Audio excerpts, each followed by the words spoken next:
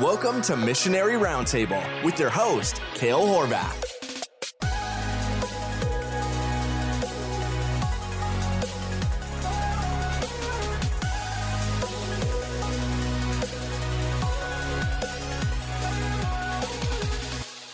Welcome back to Missionary Roundtable, the podcast that's all about the Great Commission and international missions and talking about strategy and practical ways that we can all seek to obey God in the Great Commission that He has given us. This summer is Season 2 of Missionary Roundtable. If you haven't listened to Season 1 yet, make sure you go back and listen to that. We aired that season last year in the summer of 2020, and now this is Season 2, and we are continuing to talk to pastors and missionaries about different facets and strategies of the Great Commission. And this is a blast for me just because I'm getting to pick the brain of so many awesome men of God who have done what they do much longer than I have, and so you guys just get to hear everything that I'm gleaning and all the things that I'm soaking up from these guys. And today I'm so excited to have my friend Pastor Randy Foster on the episode. Randy is a pastor at Heartland Baptist Fellowship in Harrisonville, Missouri, alongside lead pastor Brian Hedges.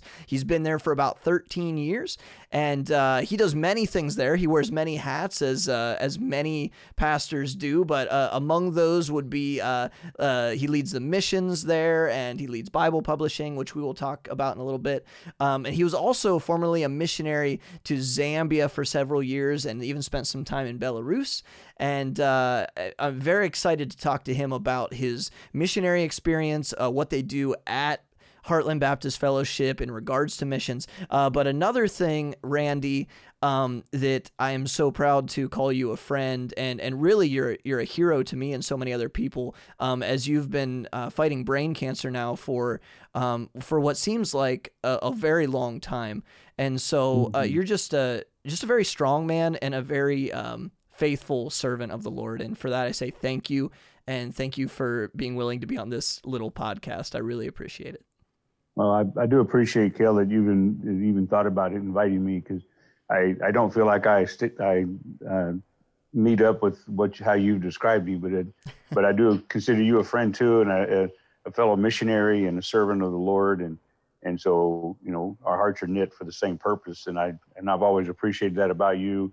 When I first met you and found out that you were going to Hungary, and I was a little bit jealous, to be honest with you. I mean, every time I find out, because I'm not on the mission field anymore. And I think where God has me right now is it's a blessing. It really is. But I still miss the mission field, serving on the mission field, being in another country, seeing God work, doing the things that He does.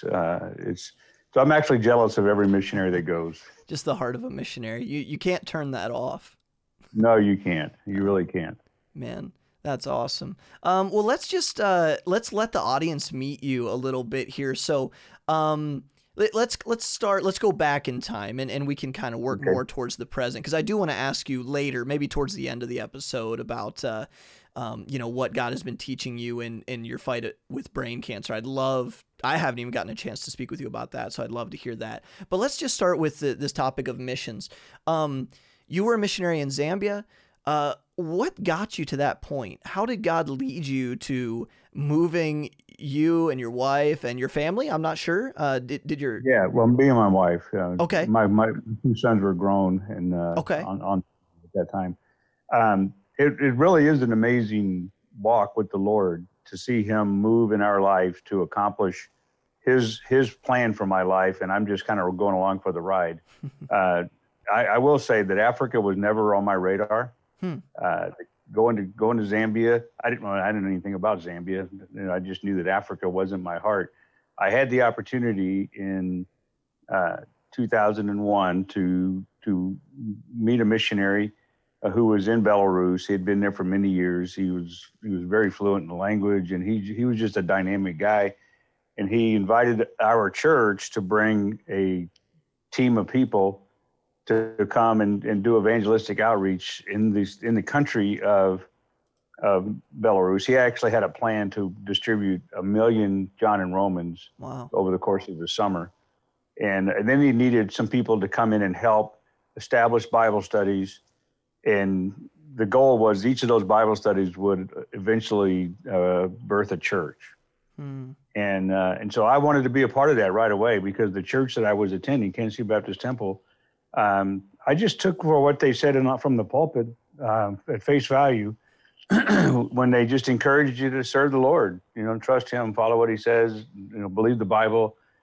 And so they always were going on mission trips. I had an opportunity to go to El Salvador as the first mission trip that I went on. I went on quite a few since that time, but it really opened my eyes to how God works the same no matter where you're at. If you don't mind me asking, how old were you when God started working in your heart about missions, and how long had you been walking with the Lord at that point? I got saved in 1991, so I was about 32 years old when I got saved. And so I went through our discipleship ministry, got discipled, went through discipleship 2. I had a chance to go, actually, my first one was El Salvador. My first trip was actually to Alaska. Wow. And had a chance to go and teach the philosophy of discipleship. I think we were in about 5 different churches over the course of several weeks. And I came home and I'm like, okay, God, what do you have me do now? I was kind of arrogant with God a little bit. I've done this, I've done that, I've checked off everything. Now what, Lord? And all he did say to me was, tell people about me. Tell people about me. And I said, well, I guess I need to go and get some more training. So I went to Shepherd School of Ministry at our church. It was a 4-year program. And I just fell in love with the opportunity to serve the Lord. At that time, I was leading a ministry. It was an evangelistic ministry at the church. We called it Gospel in the Stars. And a band of us had a bunch of telescopes, and we would set up telescopes any place in the city we had a chance, and invite people to look at God's creation and then tell them about Christ. And we saw people get saved all the time. That is so creative. That's awesome. Yeah. And I didn't know anything about astronomy. I knew the sun, the moon, and stars. That was my length of and you're just using the general revelation of creation to be like, exactly. Hey, look at that. Isn't that cool? Do you think that all just happened? I'm assuming. We probably did. I don't know how many different what we call star parties we did in the course of 5 years, but we did a lot, especially in the summer. That's cool. And that so that got my heart to serving the Lord. And then I just had to, I don't know, God just put a passion in my heart to teach, I guess, through that ministry, because I was always presenting kind of doing a presentation, not so much a sermon, but a presentation, and then put God in the middle of all of that. And so God just gave me the heart to want to teach and preach. And so I had the opportunity to do this. And then the chance to go to Belarus came up. And so I talked to that missionary and I said, I can come, I can commit 3 months right now. And so me and my wife, we left our jobs. Actually, and that's a whole story I won't get into right now, but I got my job back when I came back. But we left our employment. And we went to Belarus. So you were in your mid to late 30s at that point? Well, let's see. That was Belarus? Yeah, probably around 40. Okay. Around 40, give or take. I don't remember exactly. I know it was 2001 when we went. And I had been saved about 9 years at that time. And our job there was we were assigned a village, the village of Podporozhye. And we were I don't know how many people were in this village, but our job was to take the train to that village every day and knock on doors and get a Bible study started. And that's what we did. And unfortunately, our time ended, and I kind of turned the work over to a national. And I don't know if the church ever got started there or not, but I did learn a lot about being on the field, and I desired so badly to go back to Belarus, and the Lord kept closing the door. And then my missions pastor said, why don't you go to Africa? And I got a little bit argumentative with him. I said, Mark, I don't have any desire to go to Africa. He said, you need to go. I'm like, okay, well, they did teach me to listen to my leaders. So, but okay, I'll go. And I went, and it didn't take 48 hours before God captured my heart for Zambia. Wow.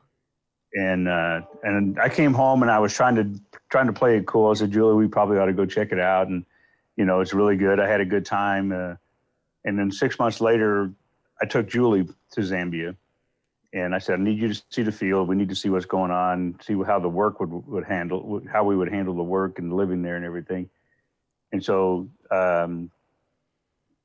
probably a month later, we surrendered to go, asked our church to send us, and they did. And so it was probably less than a year we were out in the field. We had our support raised. God raised all of our support in less than a year. And it's just incredible. Amazing. And so we went to Zambia, and we were there for almost 4 years. And what were you doing while you were there primarily? Because I know there's a lot of different ministries and outreaches in Africa. Yeah. I know Zambia is just a small country in Africa, but when you think African missions, there's a whole range of things that are being done over there. Yeah, even within the ministry that we were there. Now I stepped into a ministry. I didn't start this from scratch, but there was a missionary on the field that had been there for, I think, 15 to 20 years, and he had he was very ill. He came down with malaria a lot, and his doctor suggested he needed to come off the field to stay in the United States. I think he obeyed about 50% of the time of that. But so I actually was kind of not his replacement, but to fill in for him. I would never consider him a replacement. His name was Bobby Bonner. Oh, and okay, yeah, I've met Bobby Bonner. Yeah. So that was the first time I had ever met Bobby. Was when I went there the first time by myself. I was in Zambia for 5 days, and Bobby told me everything that I needed to know about the ministry. But I got to meet and to fall in love with the people. Their heart for the word and their heart for the Lord, and I could just see what was going on, and I knew I needed to be there. And so we committed to go, and within like I said, less than a year of our commitment to go, we were standing in Zambia.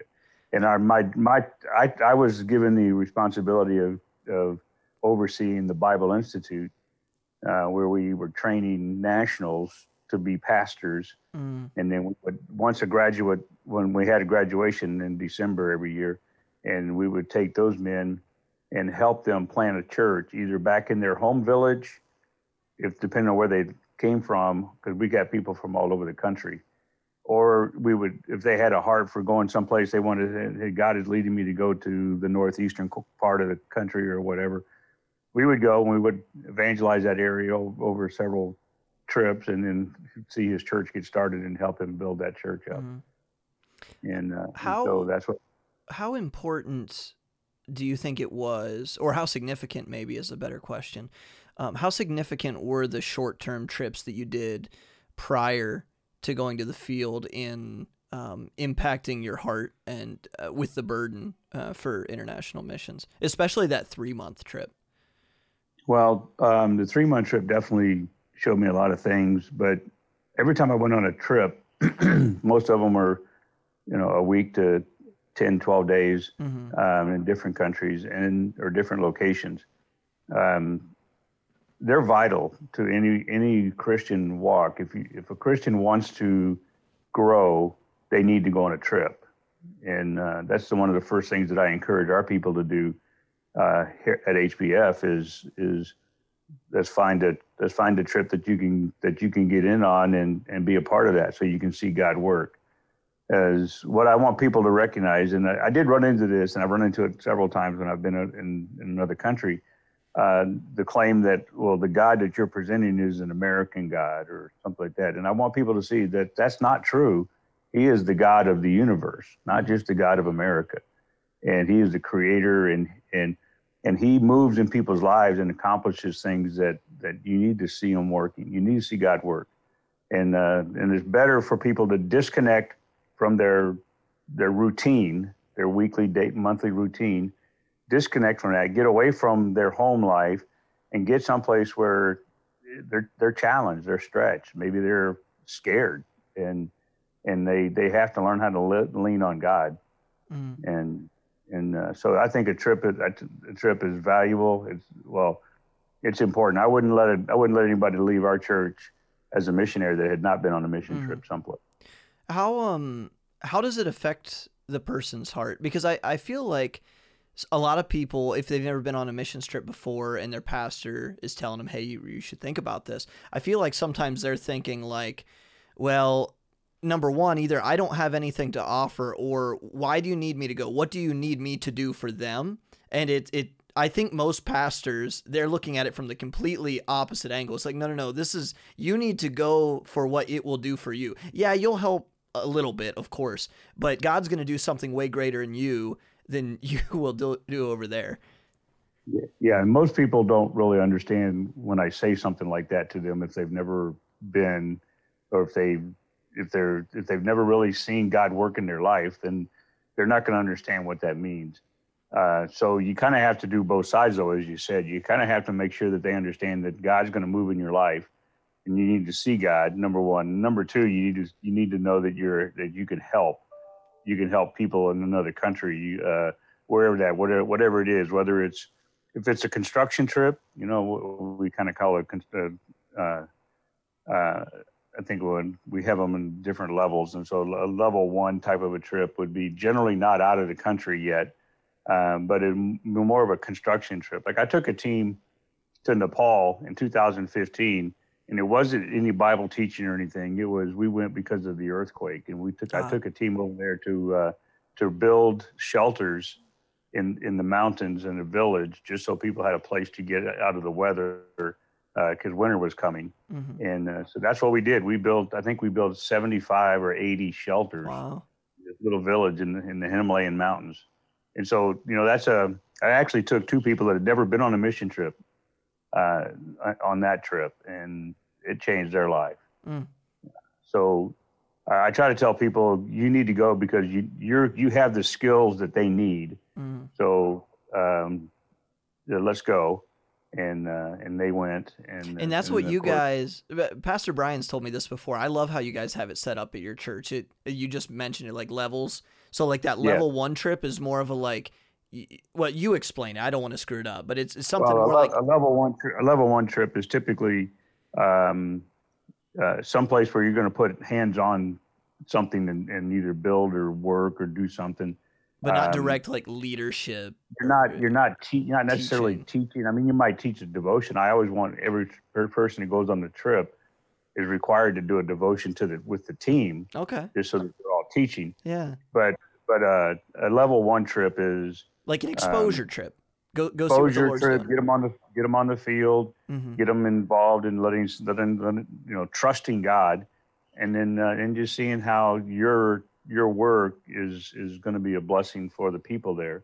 And a level two trip is more of an evangelistic or maybe some teaching where we've done men's conferences, women's conferences, marriage conferences, things like that. Mm-hmm. And then a level three would be where we're coming in and we're teaching at a high level, trying to invest in men who are pastors or going to be pastoral training. Mm-hmm. Pastoral training, yeah. And so if you're going to go on that trip, you need to have had some training yourself, of course. Yeah, we probably, we might have people go on a trip like that, but maybe there's a sub reason for it.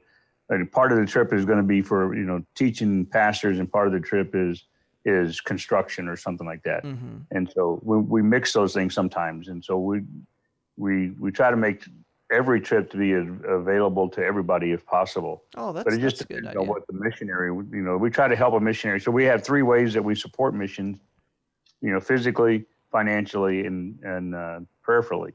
And physically would be bringing a team to the field to work with a missionary. I always counsel everybody, this is not a vacation. You're there to work, so we're not going to get in the way of or cause a burden for the missionary. Mm-hmm. And no, when I was in Zambia, we probably had, in 4 years, 25 teams come.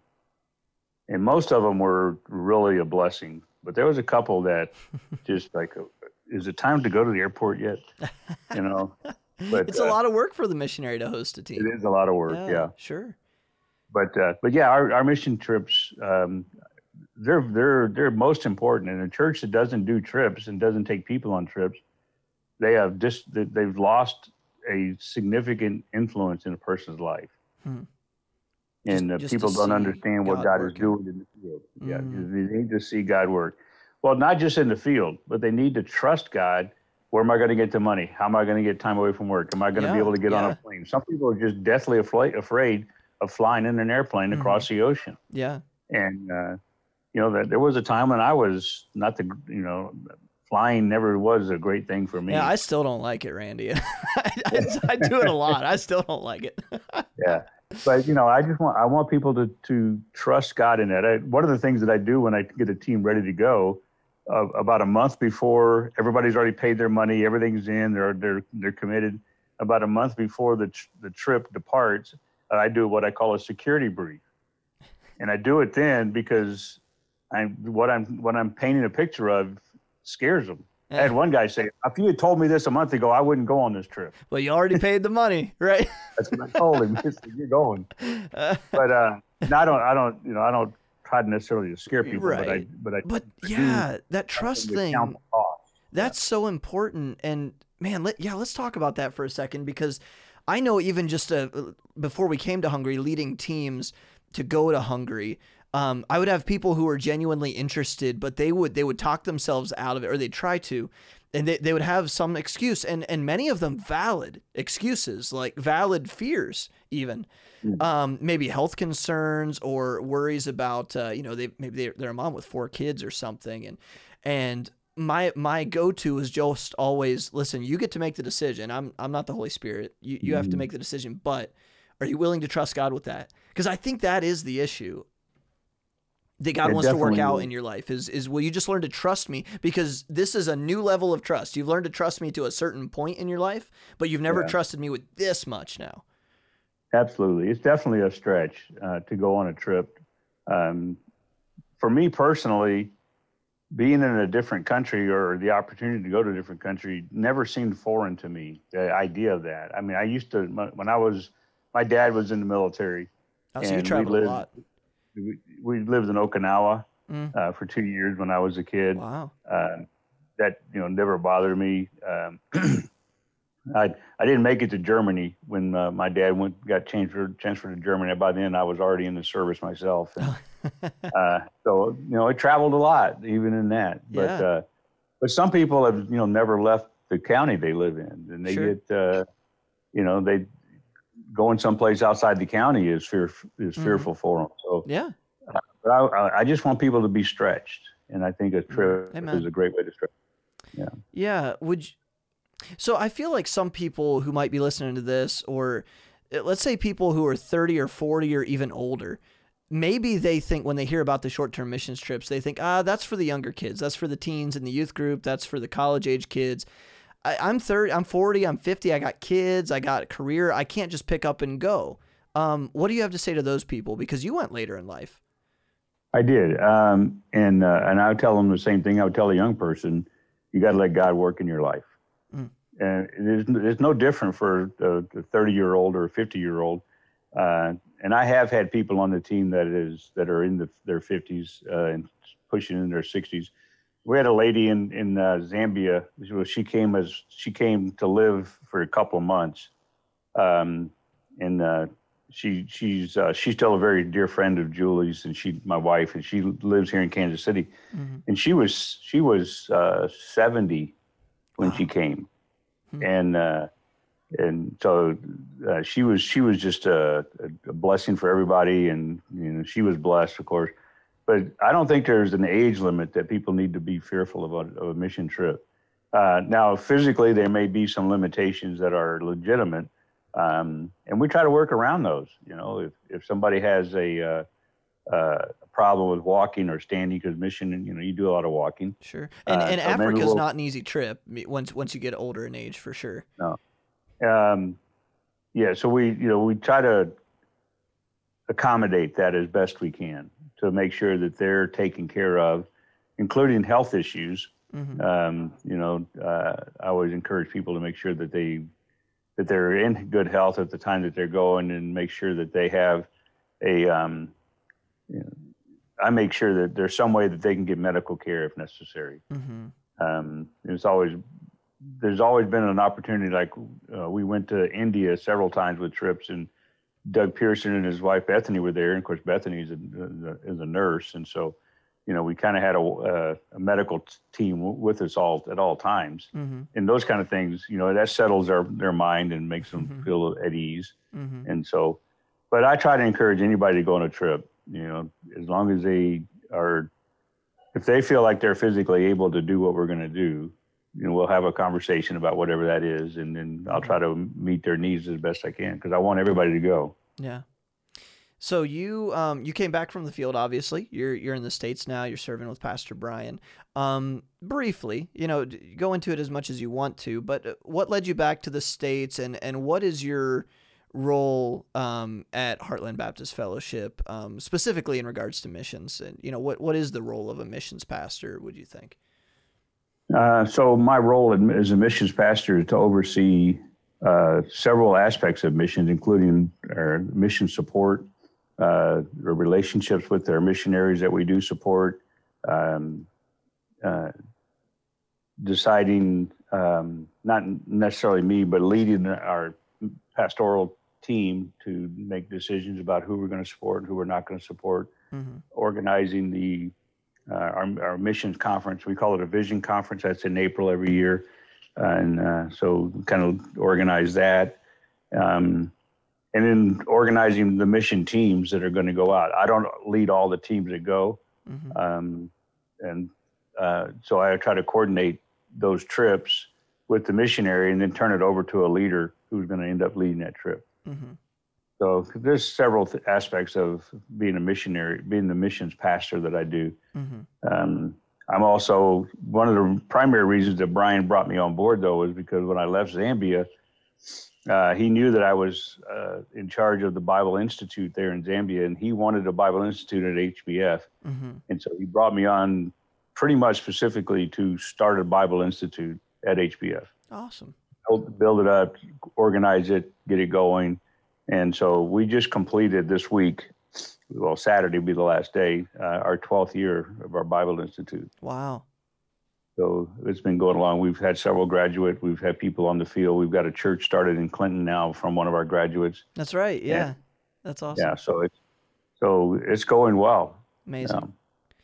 Awesome. To answer your question about the reason that I left the field, it was just God made it very obvious that I was done there. Now that again, I struggle with God not letting me go back to Belarus, and I struggle with God telling me it's time to come home.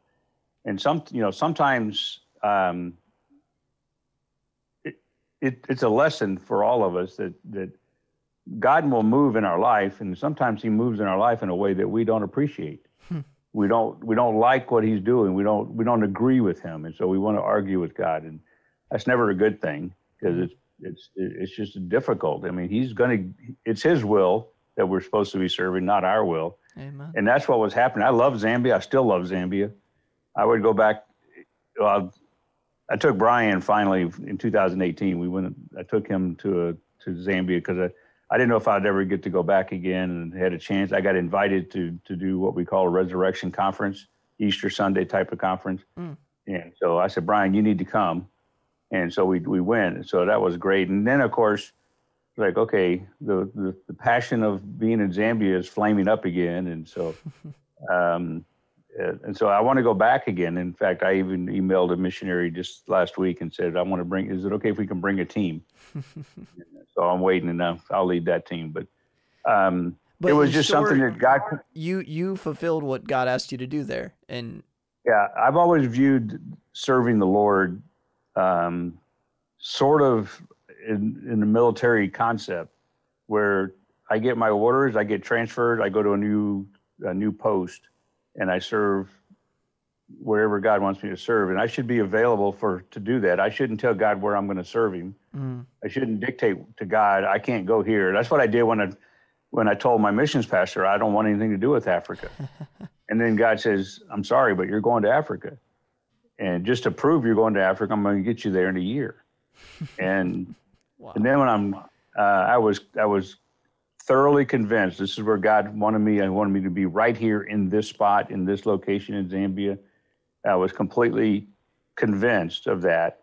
And then when He said, it's time to go home, And I kept arguing with him. It's not time to go home. It's not time to go home. So God had to actually make a way that I was, and I hate to say it this way because it'll sound bad, but God forced me out of Zambia because I was arguing with God. He said, "You're leaving." And I know that God brought me back to the United States for a reason, because he's had me at Heartland now for 14 years. And I've been doing basically what I was doing in Zambia, I'm doing in Heartland. God gave me a verse in Isaiah chapter 50, I believe it is, verse 4. He gave me this verse on the plane leaving Belarus, or going there, I can't remember now. It might have been coming back, because we went the first time for 2 days just to check it out, and then we went back again for that 3 months. But on that trip, on that short trip, God gave me the verse that says, "I've given you the tongue of the learned that you might," and I don't remember the whole verse, but basically he says, "You're going to teach. You're going to teach." And so, that's what I thought I would be doing in Belarus, but that God was like, "No, this is where you get your heart. Now I'm going to put you in the field where I need you to teach." And that's what he did. He put me in Africa in Belarus. He gave me the burden in Belarus to be a missionary. I surrendered to. I said, "God, I never want to leave Belarus." He said, "Well, I'm sorry, you're leaving Belarus." and so, I had to come home at that point. So, that was a pre-planned type of thing. Sure, so I came sure. home. You had a return ticket, yeah. Yeah, and then for a year, I argued with God about why can't I go back to Belarus? And so for a year, I struggled with that. And then when I finally got that settled and realized that it's not my will to be done, it's God's will. And so, so that settled it. And so I was here back in Kansas City for almost a year before I came to Heartland. And I just told Brian, because they were one of my supporting churches, and I told them all of them, I'm not going back to Africa. God's closed the door. He said, "Great, I need you here." And it was that fast. Wow. And so I'm like, okay, I'll come. And then, so I'm doing everything that I was supposed to do, and everything I did do in Zambia, I'm doing here. I teach, I train, I develop programs to help people learn. I invest in people's lives, all of those things. So there's nothing different. So God gave me a field to serve, gave me orders to serve in a location, then he moved me to another location, then he moved me to another location. And so that's how if everybody, I think, would just see that's just God just moving you. You can't argue with God. He's going to get his way, or it's going to be a rough life. Yeah. I think, anyway. I may be misstepping for some people, but that's how it happened with me. And he brought me home. And then it was a difficult time for that first period of time that I was back, until I recognized that I'm not done serving. I'm just done serving in Zambia. Yeah. Yeah. Same work, different place. Yeah. Same work, different place, because it's the same God. Yeah. I love that. I think some people, I don't know. I don't know what people think, but I just, once you're in ministry long enough, you just kind of know people, and unfortunately you know carnality all too well. Right. But I think some people might think that, the analogy of, why would you think about it militaristically, like being in the army? It's like, because that's the same picture God uses in the Bible about us serving him. That's, that is so true. It's, we are called to be, thou therefore endure hardness as a good soldier of Jesus Christ. Exactly. Exactly. I take to warfare. The letters to Timothy. I tell people when I teach Timothy, I say, just go up on that first page up there where it says the epistle to Timothy, scratch out Timothy and write your name. Yeah. And every place you see Timothy, put your name in that spot. And that's God talking to you, man. That's God talking to you, absolutely. So that's good. Hey, I'd like to switch gears just a little bit, because another awesome thing that you guys do at Heartland and my sending and home church, First Baptist in New Philly, has been able to play a little bit of role in that. I love personally what you guys are doing with Bible publishing at Heartland. And I know that that rings a chord with some people, just because it does have a little bit of the nostalgic feel of, back in the day, maybe in the 90s, was really the heyday of Bible publishing in a lot of Baptist churches. But even in today's digital world, you guys are continuing to carry that torch forward. Why do you, just in your opinion, not even necessarily your church's mantra, but why do you think Bible publishing is so important to world evangelism and missions? Because I know you guys use that, not just, you're not just selling Bibles to people in Missouri. You're shipping them all over the world. Yeah, actually, yeah, that's true. We try to ship Bibles to a missionary anywhere that we can. And we do try to, raise support to cover the cost for shipping, but we do send Bibles year round. We don't print the Bibles here, but that's a step that we're looking for God to open up a door for us, the opportunity to do that. But right now, we assemble them. So we have a glue binding machine, we have the trimmers, we have all of the stuff once they're printed, then we process it. And I just think it's a neat thing to do, to get the word of God out. And the reason we do that, I mean, I have my computer, I have iPads, iPhones, I have all kinds of stuff that have copies of the Bible on them. And in fact, I think eSword, is Audible. Yeah, they just made that update now. Yeah, you can audibly listen to your Bible on your phone, and it's really funny because in Zambia, almost everybody had not an iPhone, but a cell phone. They didn't have anything else, but they had phones, and yeah. But the reason that I want to stay away from digital versions of the Bible, there's several reasons. I'll give you a couple of them. First off, the Bible says handling the word of faith, handling the Bible. So you got to handle it. You got to put the Bible in your hands. I have witnessed people receive a Bible and then they just kind of hold it up against their chest and they just hug it. And they do that because they love the Word of God. And I love that. I love being able to give the Bible. So from the time that I was in Belarus and in Zambia, we were always involved in distribution of the Scripture. And so I've seen on both sides. My church, the Kansas City Baptist Temple, used to do the same type of thing. Once a year, they would do a Bible assembly project and ship them off. And so I saw that side, then I saw the recipient side and the giving of the Bibles out, and I'm like, I can't give out cell phones. If I could get a company that would give me 10,000 cell phones, I'd give them out. But that's the thing about a cell phone is people won't share their cell phone. So I can share the Word of God with one person, and they will end up sharing that Bible with more than one person.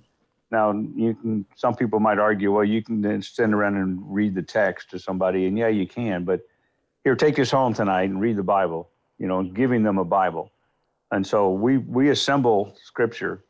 How many Bibles do you guys do in a year, give or take? Well, we did 25,000 Chichewa New Testaments in October of this past year. That was our Bible conference. Wow. That was the largest single project we've ever done. But since Chichewa, that's from Malawi, yeah? It's Malawi and southern Zambia. Okay. That the Chichewa tribe, they spread across multiple countries. Mm-hmm. But from October, the end of September up until today, we have produced almost 10,000 what I call binds, which means whether it's a New Testament or whole Bible or a John and Roman, and have shipped them out. We've done almost 10,000 since October. And that's completely volunteer based, not just volunteer based, but just your church, like your church members serving. Well, the majority of the people that are serving are our church members, but it's an amazing thing. I have people that are on the Bible team that are from 7 different churches locally. Oh, wow. That's awesome. So, I just put the word out, hey, this is the project, this is what we're doing, and they show up. Now, we have a building behind our church that was built originally. Armory. Yeah, I loved seeing that the last time I was there. Yeah, originally it was for storage, and so we were storing our Bible equipment, and then it was like, well, maybe we can make some Bibles, and so we've actually confiscated almost half of the square footage of the building now, and we do call it the Armory.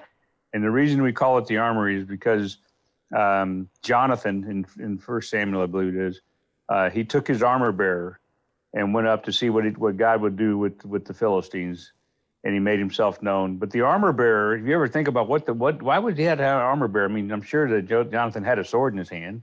Sure. Right. But this is the reason why an armor bearer is there to when the warrior loses his sword, he can reach back to the armor bearer and get another sword. And then he can continue the fight. Our job with Word First Bible Publishing is to be the armor bearer. And when the armor bearer, the missionary, reaches back, I need the sword. I need a weapon. We'll give them a Bible and they can continue the fight. Oh man, praise God. That's our passion for it right there. That's awesome. And so yeah, we so far we've done, just since we've been doing it at Heartland, we've done Burmese, French, Arabic, English, of course, Spanish, Chichewa. We've done Romanian, and I probably don't remember all the languages, but we do a lot of them. So our goal is to be a source for swords for missionaries around the world. What does it do for the people? So obviously, man, you can go online and see videos of people in countries that didn't have the Bible in their language, and then you see them receive it, and it just breaks your heart. But what does it even do just for the people in your church when you have a conference? And because I know you guys have conferences specifically where you assemble Bibles as like the main thing. What does it do in the people as they're gathering together as a family to put their hands on the Word and assemble it for that purpose? They love it. They love the assembly process. That's why we're doing this more than once a year now, because they just want to get involved. They love being able to pray over the Word of God as they're assembling it, because they know that somebody is going to get that Bible, and so they're very careful with it.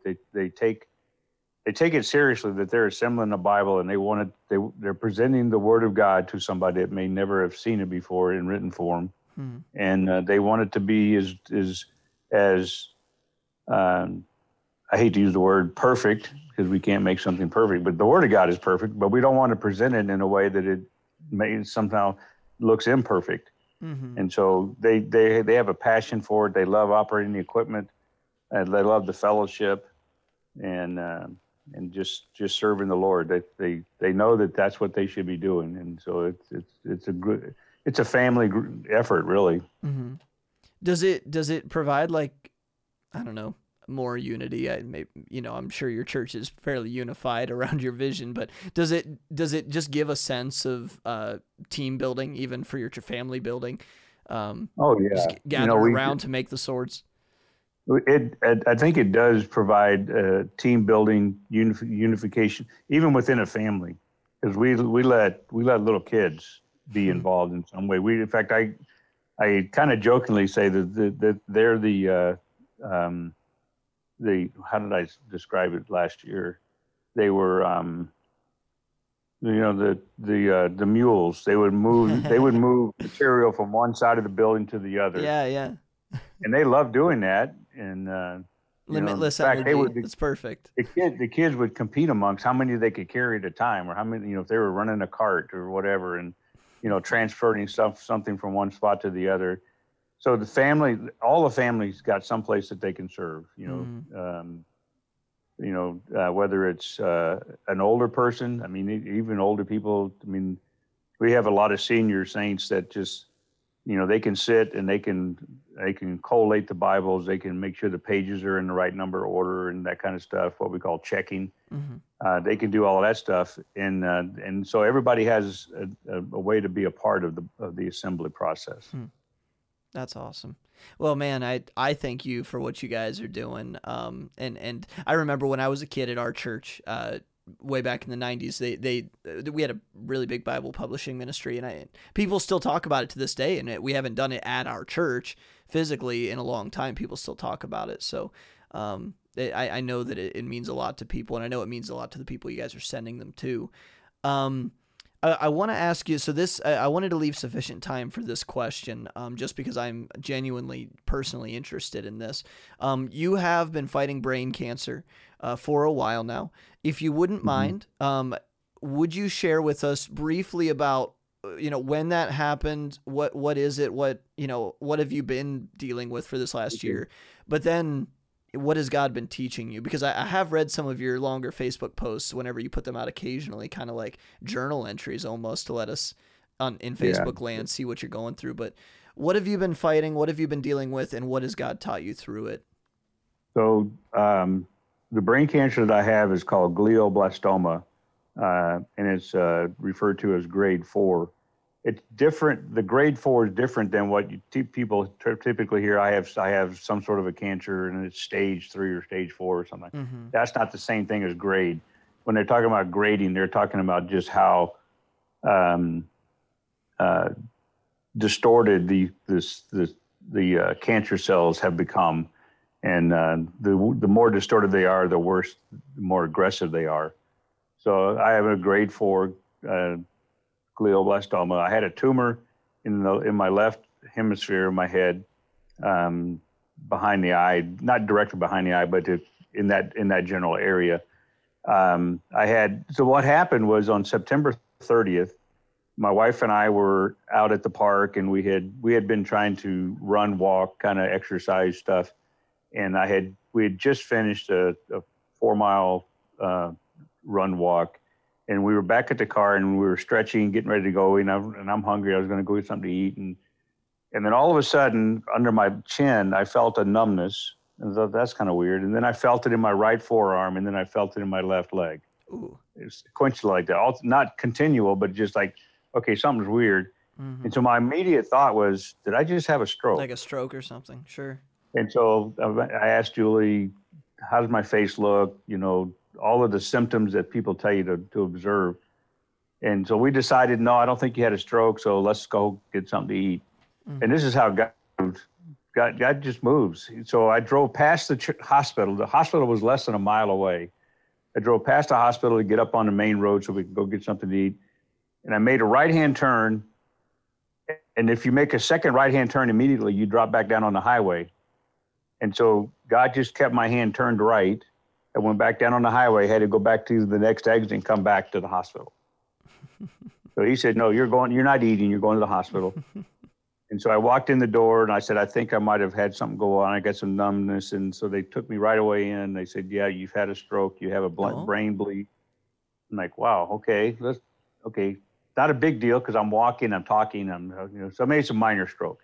And you said, by the way, not to interrupt, but you said September, like not 2020, right? Was this 2019? 2019. Wow. Okay. So it has been a while now. All right. Yes, it has been. Yeah. So anyway, they sent me to another hospital, and the doctors kept coming in and saying, now, when did you have your stroke? I'm like, well, last night, because by now it's the next morning. Mm-hmm. And they're like, well, your scans look like you had your stroke a week or so ago. I'm like, no, it wasn't a week ago. They said, well, if that's the case, then you have a tumor. Oh. And I'm like, no, we don't talk that word. So anyway, so we went through all of this stuff with the doctors, and they finally confirmed that, yes, you do have a tumor, and it does need to come out, and it needs to come out right now. Oh, man. And so on October 8th of 2019, I had surgery they did a craniotomy where they opened up the side of my head and went in, took the tumor out, and they got the majority of the tumor. But this is a weird cancer. Number one, it originates in the brain, and it only stays in the brain. It won't metastasize into another part of my body. And it didn't come from another part of my body to go to the brain, like a lot of people do have brain tumors or brain cancer, but it's coming from another part of the body. Mm-hmm. So mine originated in the brain. And so they needed to get it out because, well, they got the tumor out, but the thing is now I've gone through chemo, I've gone through radiation, and now I'm wearing a device on my head. I wear it 24 hours a day. I call it an electronic chemo device. It puts an electrical field in my head that actually, when a cell's beginning to reproduce, if you recall, from science class, the cells will kind of move to each side of the cell body. The cell will split. Mm-hmm. Then you have two cells. Well, in that splitting process, the electrical field disrupts the process of making that happen, and both of those cells die. So, but this cancer is it's a molecular cancer, which is very unusual, meaning that we'll never know if all the cells are gone. If, you know, I mean, they took the tumor out, and a lot of times when they take the tumor out, they say, okay, a couple of rounds of chemo, you're free to go, you're done. Right. Just like nuke the last little bits and then. Yeah. But for me, they will never know if the cancer is gone. I'll live with this cancer or the possibility of still having cancer for the rest of my life. So will you continue, and you're wearing the cap right now that does the electric stuff. Will you continue wearing that for the rest of your life, or is it one of those things that maybe another year or two? I've read of people wearing them for as long as 8 years. Wow. But my plan was, I get an MRI scan every 2 months approximately to kind of check status. I just had my last one last week, and it was a good scan. It did not show any progression or any negative change. Praise the Lord for that. Yeah, definitely. So I'll probably wear this the rest of this year for sure, and then I may go into next year for a little while, but eventually I'll stop wearing it. So it does seem to be working and doing what it's intended to do. Well, I think so. What I do know is working, because this is the root of your question, is I know that God is working. I know that prayer is being answered in many ways. This is an aggressive tumor, and I shouldn't be here today. That's where I start with right there. So it's been about 17, 18 months, and I really shouldn't be here, but I'm still here. I'm basically healthy. I'm able to teach. I do have some short-term memory loss problems. I sometimes don't sleep well. I get tired sometimes, but I still, I'm serving the Lord. I'm doing what I need to do, and He's letting me. And so, I don't know how many people have been praying. I know I get text messages or comments on Facebook from people that I don't even know that say we're praying for you. And I was like, thank God that somebody is praying. Because prayer means everything to me. Prayer means everything to Julie, my wife, because she's watching all of this, and she's my caretaker at home, and she keeps track of all my medicine and all the doctor's appointments and all the things that they've said. I mean, she just does a really good job of doing all of that stuff. So, but as God has really just proven Himself. And one of the things that I ran into in January was, if you've ever had chicken pox, you run the risk of having shingles later on. It's chicken pox, the virus chicken pox goes dormant in your spinal cord. And if it gets woken up, it takes the nearest spinal branch, follows that branch, and then comes out on your skin someplace and just erupts into a really painful rash. You can get a shot for that, and so whoever's listening, you probably ought to consider getting a shingle shot. A shingle shot, yeah. So I got shingles in my left eye. Oh my! Recently? And then, I'm still dealing with it. The pain is around the eye socket and up over my forehead. Oh, I'm sorry about that, Randy. So I deal with that a lot, and so one of the things that I started doing, my personal prayer is, I just, God, help me to press as hard as I can into your hand. I want to feel your hand. I want to feel your touch. I want to press as hard as I can, because that's the only way I can know that I can trust you, and that I know that you're working, that I know that you're there, is if I can feel you. And I'm not trying to be, any kind of Pentecostal kind of thing or anything like that. It's just, I just want to know that God is there. And so my prayer has been that. And when it comes to this pain, my prayer is just take the pain. When the pain flares up, God, just press hard into you. I just need to press hard into you so that you can take the pain. And He generally does. And then I'm fine for the next day. And I mean, it keeps coming back because I have to keep coming to God, which is good, because I don't ever want to get away from God. But that's something that I've just kind of thought about in my own mind, is how can I get closer to God? And the only way I can do that is to press hard into Him. John, when John was laying on the breast of Jesus Christ, I'm sure he was pressing hard to listen to that heartbeat. Mm-hmm. And that's the same concept, is I want to press hard to feel his touch, Mm-hmm. to feel him taking care of my body. And when I can feel him, I can trust him. And at least, I don't mean to say that in a bad way, that if I can't feel him, I don't trust him. I trust him all the time. Right. But it's kind of good. You know, it's kind of like when you get a hug from your wife. It just means something. Yeah. And so it's the same kind of a concept. And so that's really been helpful. It's been helpful for me to deal with all the other things that go on. The things that I'm wearing on my head, I got this cap on so you can't see it, but it's like I'm wearing a massive a sticky bandage, like a Band-Aid. Mm-hmm.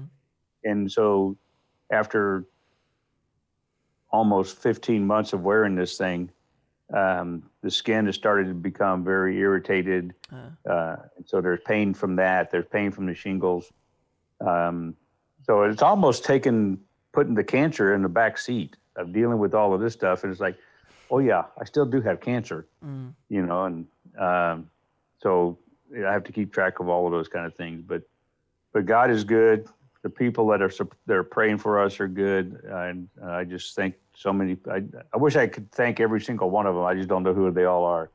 Yeah. But I wrote those Facebook posts.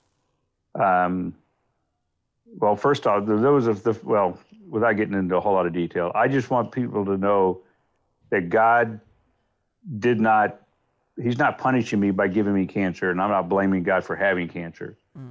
God, I got cancer for one reason, and that's because it's a sinful world. And so God can help me through all of this. And so I just want people to know that God is helping me through all of this. Amen. His strength is made perfect in weakness. Amen. And it's kind of seems backwards, but you know, when people, if they feel that God is distant, I don't know, at least in my life, and I'm sure you felt the same way, when I go through a hard time, that's if I do what I'm supposed to do and seek him in the hard times, that's actually when God ends up being the closest to me in my life, is whenever, because I'm actually intentionally seeking him. And if you draw nigh to him, he'll draw nigh to you. So I'm sure that he's been as close to you in the last year and a half as maybe he's ever been. I think ultimately he has. It's just me not losing sight while I'm dealing with the pain, that God is still there. You know, because that's what happens. Is like, where's God? Why am I dealing with this? Well, I thought God was supposed to help me. You know, people want to blame God, right? But he's always present. He's always right there. So if I'm leaning hard into him, it's a reminder that he is that close to me, and he always is. Amen. So, that's awesome. Yeah. Well, Randy, that was amazing. It's been an hour already, which is crazy because it seems like it's been about 10 minutes. Incredible. That was an amazing conversation. Thank you so much. I'm sure that whoever's listening to this was thankful just to be a fly on the wall. I'm thankful as always just to hear you talk. I love to hear your wisdom, and it was encouraging to me too. So thank you so much for being with me today. Well, thank you, and thank you for all the people that are listening and stuck it out to the end of this thing. And I do pray for them, and that God would show himself mighty in their life as well, and then they would be able to serve the Lord at the greatest capacity, whatever that is for them. And so I hope they all go on a mission trip eventually too. Yeah, amen. Absolutely. Thank you. Wow, what a powerful story and testimony, and just advice and godly wisdom from a man of God who's been following the Lord for a long time. I'm sure that you all were thankful for that, as am I. Anytime I get to hear Randy talk, I just listen because he's got so much godly wisdom and advice to say, and even just what he's learning and how he is going through his journey and his battle with brain cancer is so encouraging and edifying to me, just to see his faith through it all, and how he's relying on the Lord and pressing into it. So I hope you guys enjoyed that, and I hope you'll join us again next week when we've got another guest on Missionary Roundtable. See you next time. God bless. Thanks for listening. Please rate and subscribe and share us on social media. Also, please make sure to check out our other podcast, Theology Roundtable, at theologyroundtable.com.